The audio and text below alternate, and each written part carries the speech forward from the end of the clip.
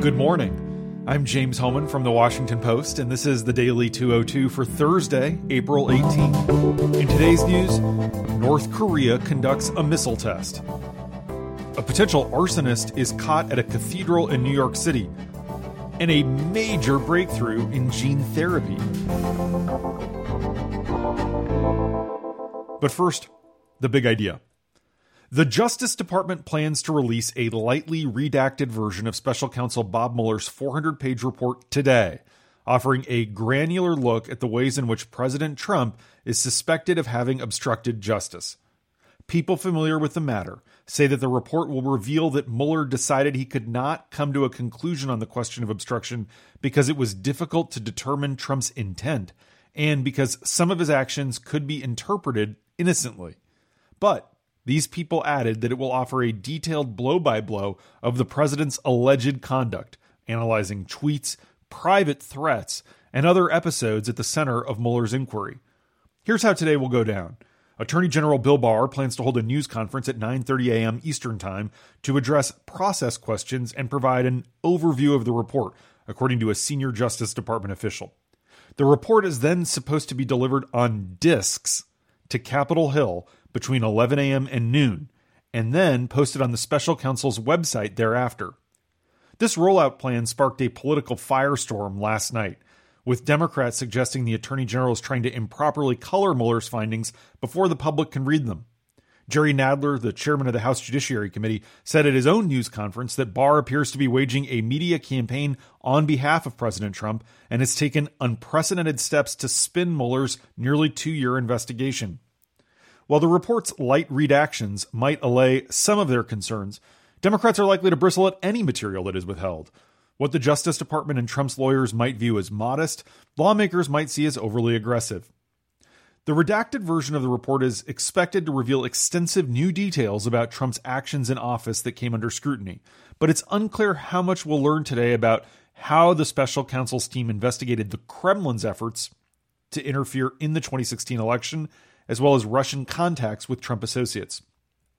Barr is also likely to face scrutiny over the Justice Department's talks with the White House, which could help Trump and his attorneys hone their attacks on the report in advance.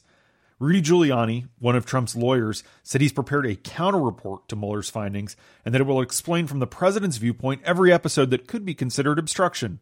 Giuliani and others have long feared Mueller's findings on obstruction, viewing them as potentially much more damaging than anything found on the Trump campaign's contacts with the Russians. Trump himself has reportedly been briefed in advance of the planned Barr news conference, which the president revealed yesterday during a radio interview, only to have it confirmed later by a Justice Department spokeswoman. Barr will appear alongside Deputy Attorney General Rod Rosenstein, and he plans to take questions. Mueller's spokesman tells us that the special counsel will not be there.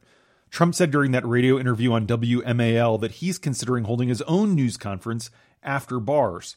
A senior White House official says that Trump has praised Barr privately for his handling of the report and compared him favorably to former Attorney General Jeff Sessions.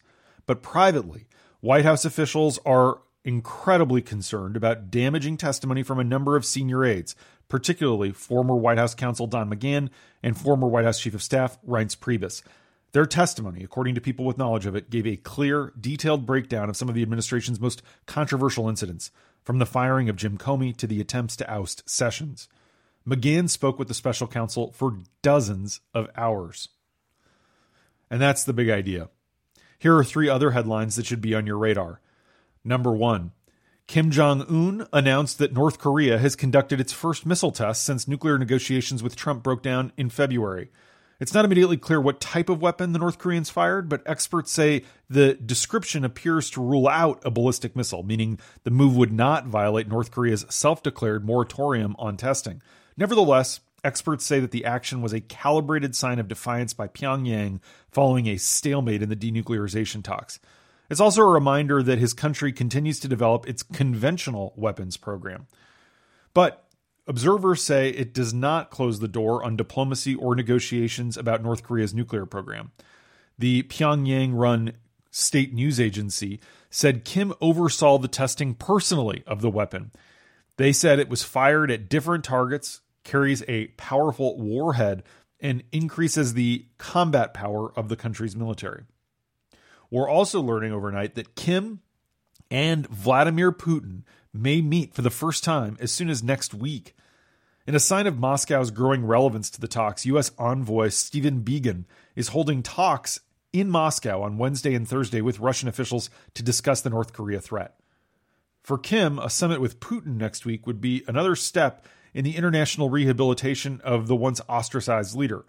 It would also be Kim's chance to send a signal to Washington and Beijing that he has other options.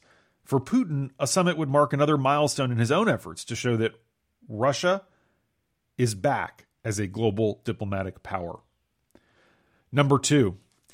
A man is in custody this morning after attempting last night to get into New York City's St. Patrick Cathedral with gasoline and lighters. There were no injuries or damages as a result of the incident, but it's really scary.